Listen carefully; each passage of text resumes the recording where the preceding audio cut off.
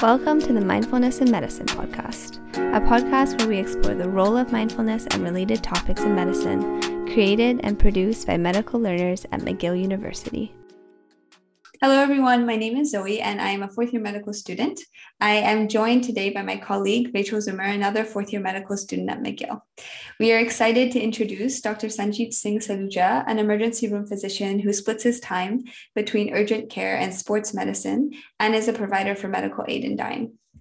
Dr. Singh completed his undergraduate medical training at McGill and went on to complete his residency in family medicine with a +1 in emergency here at McGill as well.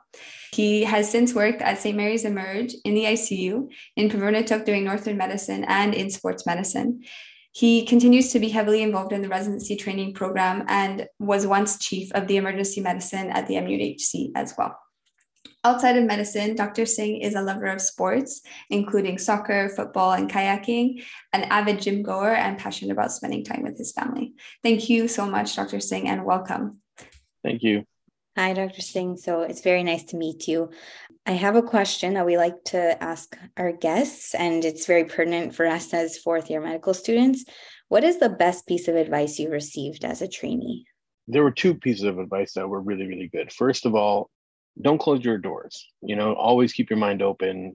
When I first started, I was doing 5-6 things all at once. That was a lot, but it gave me that opportunity to say, I like this, I don't like that. And I really was able to focus my training and my practice accordingly. So I'm happy with what I do. If you close your doors and you just get focused on one thing, you sort of miss out on the good things that are out there, kind of like MAID. And the second thing is my mentor taught me this. He said, no matter how good you are and no matter how advanced you think you are right now, at some point in medicine, you will become obsolete. And the only place where you're not going to be obsolete is with your family and friends. So put your focus there. And as long as your family and friends are happy, you should be happy too. That's really nice to hear. And I think even by Zoe's introduction, it sounds like you have a lot of parts to you outside of medicine that probably focus more on family and friends as well. Can I ask, just because there's our class, we have some students who went into clerkship already knowing what they wanted and others who sort of found their place as they went along. Did you know right away that you wanted emergency medicine, or what initially drew you to that specialty? No, actually, I wanted to do orthopedics. So my undergraduate was in occupational therapy and it was very ortho related. And then when I started doing clerkship, I sort of found interest in a lot of things. And that's what drew me to family medicine / emergency medicine, where you're a master of all trades in emergency medicine. And every shift you come into, you're not going to be seeing the same thing every day. And that's what excites me about my job. At this point in your career, do you still feel like each day is still very different? Absolutely. I don't go into a shift seeing the same things. I come home from every shift with something to read because there's always something I didn't know. And that's what I love about emergency medicine. And it's really a passion of mine. That's really nice to hear. I guess I haven't done my emergency medicine rotation yet, but when I think of emergency medicine, I do think of very broad and very fast paced. And then when I think more of palliative care, which I know Zoe has done, I think of a slower pace and something that maybe takes a bit more time with each patient. So can I ask you, how did you go from being interested in emergency medicine to then getting involved with MAID? That's a multifaceted question right there. I became involved with MAID specifically because while I was associate chief, one of the guys that I love to death, Tom Maniatis, needed people to do MAID. And since emergency doctors have a knowledge base around the medications that we give, he asked me to ask my colleagues if anybody would like to volunteer.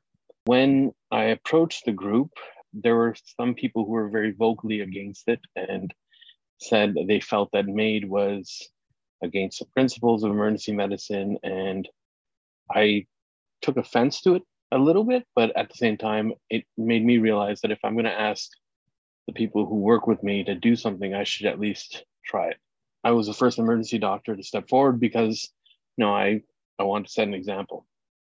And thirdly, I personally went through a couple of people in my life who went through the end stage of dying. And I saw the impact not only on them, but also the impact that it had on their families, where one of my friends was dying of cancer, and you can see every single day he would have preferred to have died on his terms. And so that's what sort of drove me, was the personal experience, and that's why I continue doing it.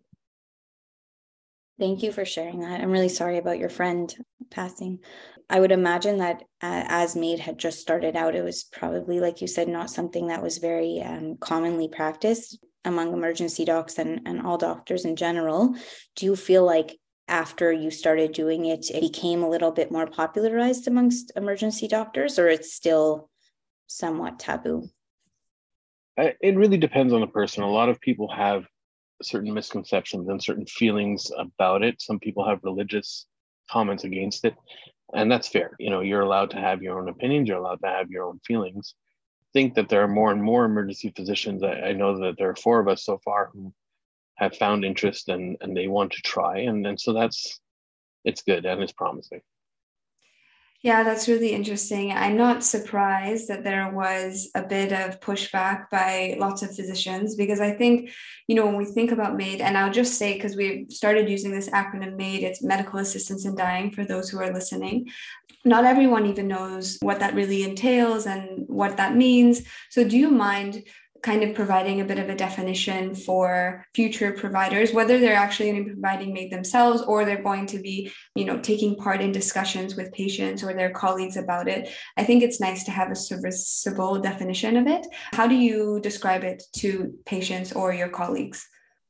Well, the way I look at it, there's the official definition. For me, it's there's 2 types of patients. There are those who are considered track 2, where they have a foreseeable illness that may prolong, and they do not want to reach that endpoint in the way that it's expected. So, for example, somebody who has a neurodegenerative disease and those things and conditions like that. And then there are those people who are actively dying within the next 3 months, and they're considered track 1. And so those are the people who would get it in a more immediate basis. Medical assistance in dying, for me, is attaining control over the uncontrollable. We're all going to die. It's just the way that it's going to happen. And for some people, it's more painful and more debilitating than others. For some people, it's the pain that they're going to experience. Some people, it's the psychological pain where they can't do the things that they would want to do, or the activities of daily living that give them pleasure, whether it's being with their dogs or walking their dog every morning. And each person is individual. So I think we have to sort of get MAID as a chance for them to control what is being taken away from them. Yeah, I really like that definition. It definitely rings true in terms of what I saw on palliative care, the suffering that can accompany loss of control, loss of autonomy. And actually, while I was there, I learned a little bit about some of the things that we can do to give patients that sense of control back. Like even asking permission to talk about things is a technique, asking permission to give information. So there's always this sense of making sure that patients have as much autonomy as possible. And obviously, MAID is taking that one step further by giving people control over, like you said, something that the uncontrollable. So that's really a useful way, I think, to talk about it with patients and with people too, especially for whom there might be a little bit of pushback or a little bit of discomfort with MAID, which I think is so normal and natural. I think discomfort with MAID is to be expected and almost like should be part of our conversation about it. Just as a point of clarification about track 1 and track 2 that we didn't make as clear while we were doing this recording, track 1 and track 2 in Quebec are really determined by something called vital prognosis. In Quebec, natural death is considered reasonably foreseeable if the vital prognosis of a patient is 12 months or less, and exceptionally 18 months. Track 1 would include patients that have a vital prognosis of less than 18 months.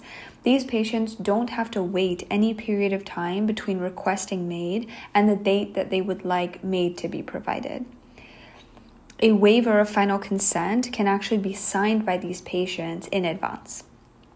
Track 2 refers to patients who have a vital prognosis of more than 18 months. These patients have to wait a minimum of 3 months between the date of the first evaluation for MAID and then the date that they'll actually undergo MAID.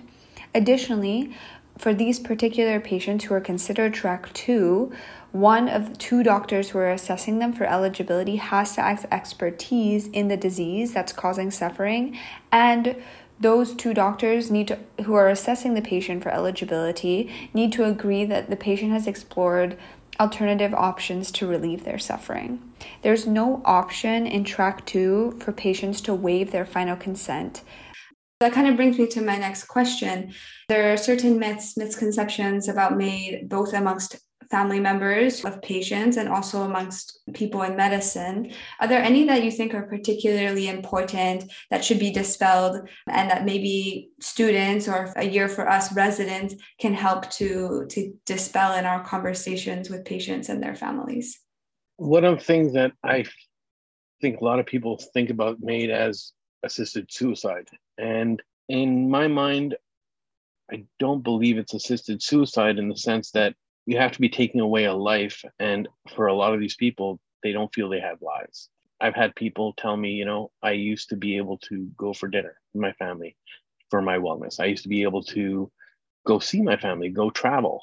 And for them, even though they're functional in the sense that they can move from a chair to a bed, they can't do all the things that give them pleasure in life. And so without pleasure, what kind of life do you have? So I don't see MAID as assisted suicide. I see it assistance in death. That's the biggest misconception. A lot of family members feel, you're being taken away from your family, but it goes back to, again, the definition of life. How much are they with you, really, if they're just lying in bed all day? If they're stuck in a hospital or in hospice care, or they get a visit 1 hour a day from their family members. And then you have to ask the question, who am I doing this for? I'm doing this for the patient. I'm doing this not only for the patient, but I'm also doing it for the family, because my family and I lived through this where, for 4 or 5 months, daily hospital visits. This wasn't a life for that person. It was basically close to death. And you're giving them a peaceful death, a peaceful transition to that period where we're all going to be going someday. Thank you so much for sharing that. Watching a loved one go through what can be the undignified process of dying is so difficult. And this is just one thing that we can offer as physicians in order to try and ease that process if that's something that a patient or a family wants. When you are called to see a patient and assess them for medical assistance in dying, how do you approach that assessment? What are the things that you're thinking about? How do you prepare for it? What does that process look like for you? Well, the way I see it, first of all, I see a lot of patients have a lot of anxiety related to this because they feel like they need to qualify. And to some extent they do, but they feel they need to convince me that they deserve it. And I always come in and I always say, well, first of all, this is your choice. I'm a vessel for you to attain that goal. So it's not whether I decide yes or no, it's, do you really want it? I always make it a point to know the patient well beforehand in terms of their condition, their diagnosis, whether they do meet Track 1 or Track 2. That helps the patient. It shows that you have a little bit of familiarity with them. And the reason I also do that is because I want to focus my discussion with them not on their condition. Because when I always start off the conversation with, who are you? And they always tend to tell me about, I have cancer, I have this cancer, I have this neuro. And then I stop them and I say, that is not the question. Your cancer or your neurodegenerative disease is your diagnosis. Who are you? And that's the most important part. So before I walk in, I want to make sure that the patient knows that I'm not there clinically, specifically. I'm more there to get to know them before they do that. And so that's what I do. That's my preparation before I do that. Just to kind of get an example of exactly what it's like to go through the MAID assessment, can you think of a difficult MAID assessment that you recently did and what it taught you as a physician? I've had 1 or 2 cases where because of technicalities that the patient has not been able to be eligible. For example, before the assessment or during the initial assessment and at the time of MAID, you need to be cognizant and you need to have all your capacities. And while this person would have qualified for MAID, they had unfortunately fallen into delirium beforehand. So a lot of people look at this as like, you can take your time with all these cases, but the truth is, in some cases, you need to be diligent. You need to be. It's a time sensitive nature. So that's one thing that I learned, in the sense that it's not something that can wait too long. You have to keep that in mind. Those were more difficult. And even though the family was very eager for this and knew that that's what the patient wanted, we had to say no. So it's just something that we have to keep in mind. And that's one of the things that some people don't also realize about MAID, is that MAID is not something that can just happen tomorrow. There's a lot of loopholes and bureaucratic due diligence that has to be done before we get to that point. So that's one of the things that a lot of family members are quite concerned of, is that this is a spur of the moment decision, but rather it's actually become quite a stringent process that we have to meet the criteria. Yeah, I'm so glad that you mentioned that, because it was one of the things that I hoped that we would mention, because this was actually something that I saw while I was on palliative with a family that had decided that they were interested in medical assistance in dying, but very, very quickly the patient deteriorated and became ineligible, unfortunately. And there was so much frustration, I think, on the part of the family, and I sense on the part of the patient too, understandably, but there is this sense that MAID is almost on demand, but it's really not. There's quite a lot of days that might lapse between the moment that a patient and a family decide that this is what they want and when the actual process happens. And as fast as we work, it doesn't always necessarily align with what happens with the patient. It was a really difficult situation, but I think an important thing for people to keep in mind, not only as clinicians, but also family members too. Things can change. And unfortunately, there are these things in place, and they're really for protecting the patient and protecting this process, but it can still be met with a lot of frustration. And that is always super hard when you're the provider. That's the last thing that you want at that moment, is to not be able to fulfill the wishes of a patient or their families. It's a really tricky situation, but I'm glad that you mentioned it, because I think it's important. It's also important that the patients realize also that there are other options out there. You have palliative sedation, you have palliation, where you control your pain and you control the quality in which the patient attains that final end goal. I think they all have their point. And with my friend who died, he had a great palliative team who really took care of him, and they really made his final days quite peaceful compared to the last 2 weeks of his life where he was constantly in pain. I think this is one thing that a lot of patients think that they have to get MAID, but MAID is one option of many that are there for these patients.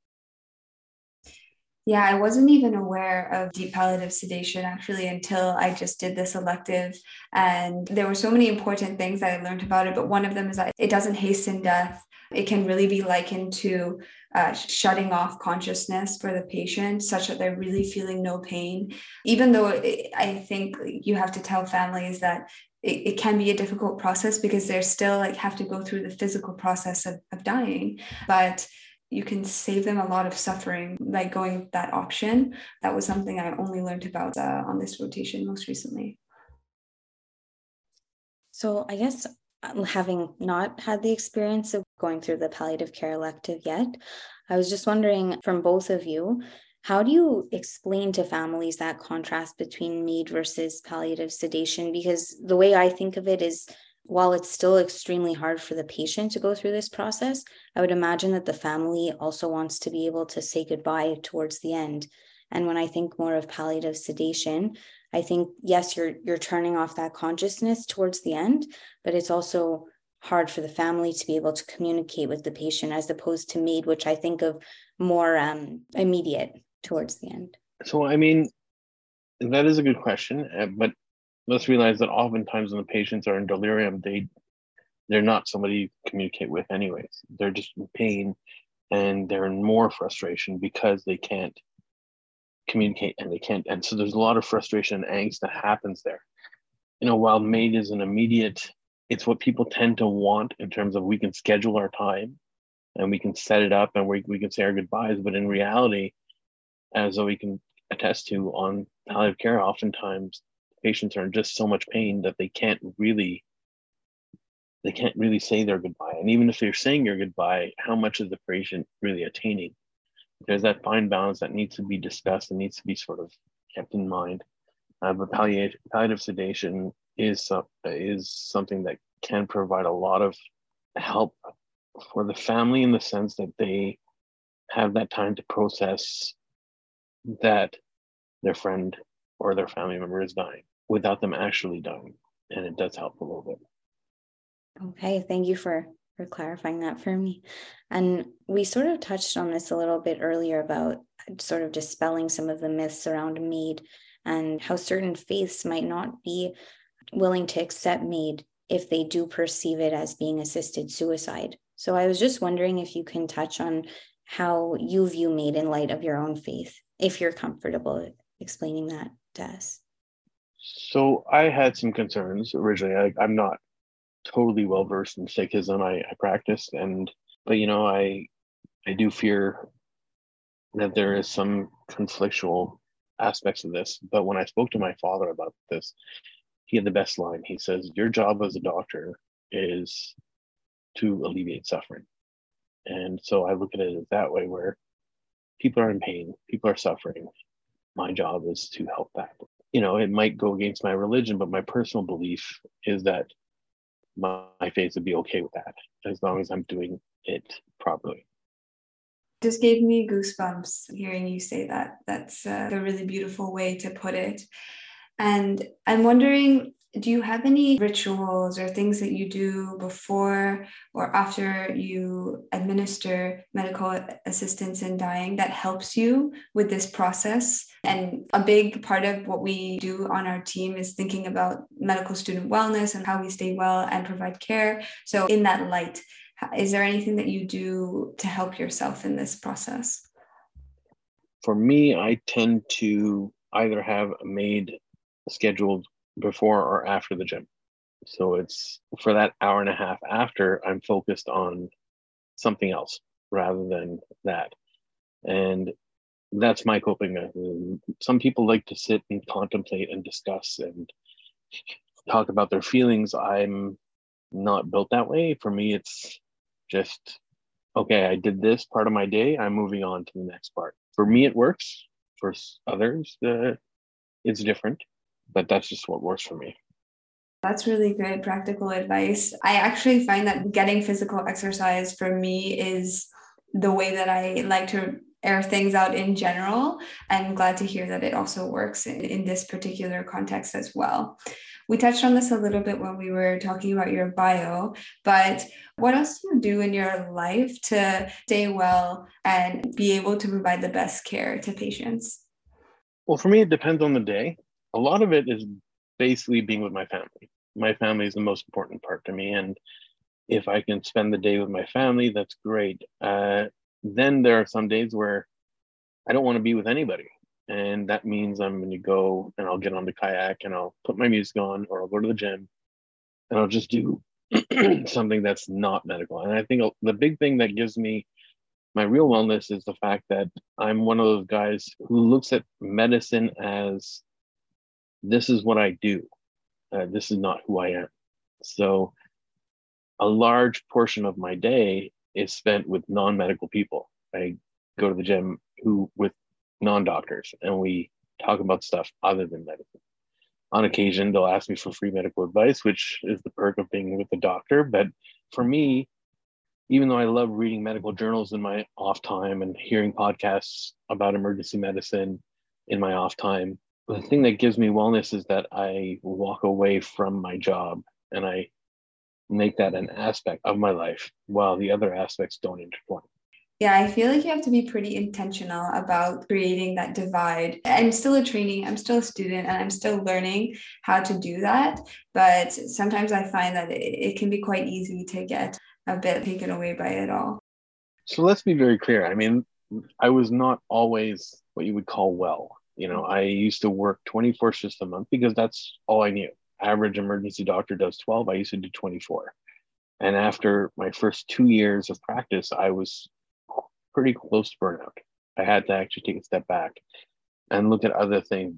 There's a portion of my life in the first 3 years of my practice where I felt guilt doing other things because so much of me was, if I'm not at the hospital, I'm not useful. With age and with a little bit of gray hair, you sort of realize that that's not the way to go. And the people who I've seen burn out or who are pretty close to burning out are the people where their profession has become so much of a definition of who they are. It was only when I sort of grew up and I realized that this isn't who I am. This is my job. This is my passion, but it's one aspect of what I can be. It's only when I met, the significant people in my life where I realized that the most important things are not the shifts that I do, but what I do outside of those shifts. And that comes with time. And again, there are some people who just love talking about being a doctor, and it's such a big part of their lives, and they get solace from that. That's great for you. Everybody has their own balance, and everybody has to find what's individual balance to them. Thank you for sharing that. I think that's a really important takeaway. Obviously, everybody is different. Some people, like you said, can maintain wellness and still have a lot of their identity tied up in medicine. Personally, I'm working towards creating distance because I think that's how I find my sense of well-being. I don't know, Rachel, if you want to jump in here as well and say anything, but it's a work in progress. I completely agree, Zoe and Dr. Singh. I think for me, I also find that I do need to create that distance, whether it's through art, whether it's through physical activity. But I think, especially still being a student, I do feel that guilt sometimes when I go out with friends and I even just for a quick bite to eat. And I feel like, should I be doing something related to medicine? Am I wasting time here? But I don't think that we could ever consider something for our wellness to be a waste of time. So it's important to hear that we should be maintaining, those friendships and those hobbies outside of medicine as well to keep ourselves grounded, because it can be all consuming. One of the best things about the pandemic was, if you can get that from there, was when I was associate chief and we were basically working, me and my colleague, Carl Cernovich, we were working almost 20-hour days. We were waking up in the morning at 6 o'clock. I'd be writing protocols for the different, safety measures or whatever. And then we'd have meetings during the day, and then I'd have a shift, in which case I'd finish at 2. And then I'd be up at 7 o'clock or 6 o'clock to do that. And so we were doing this for pretty much the entire summer.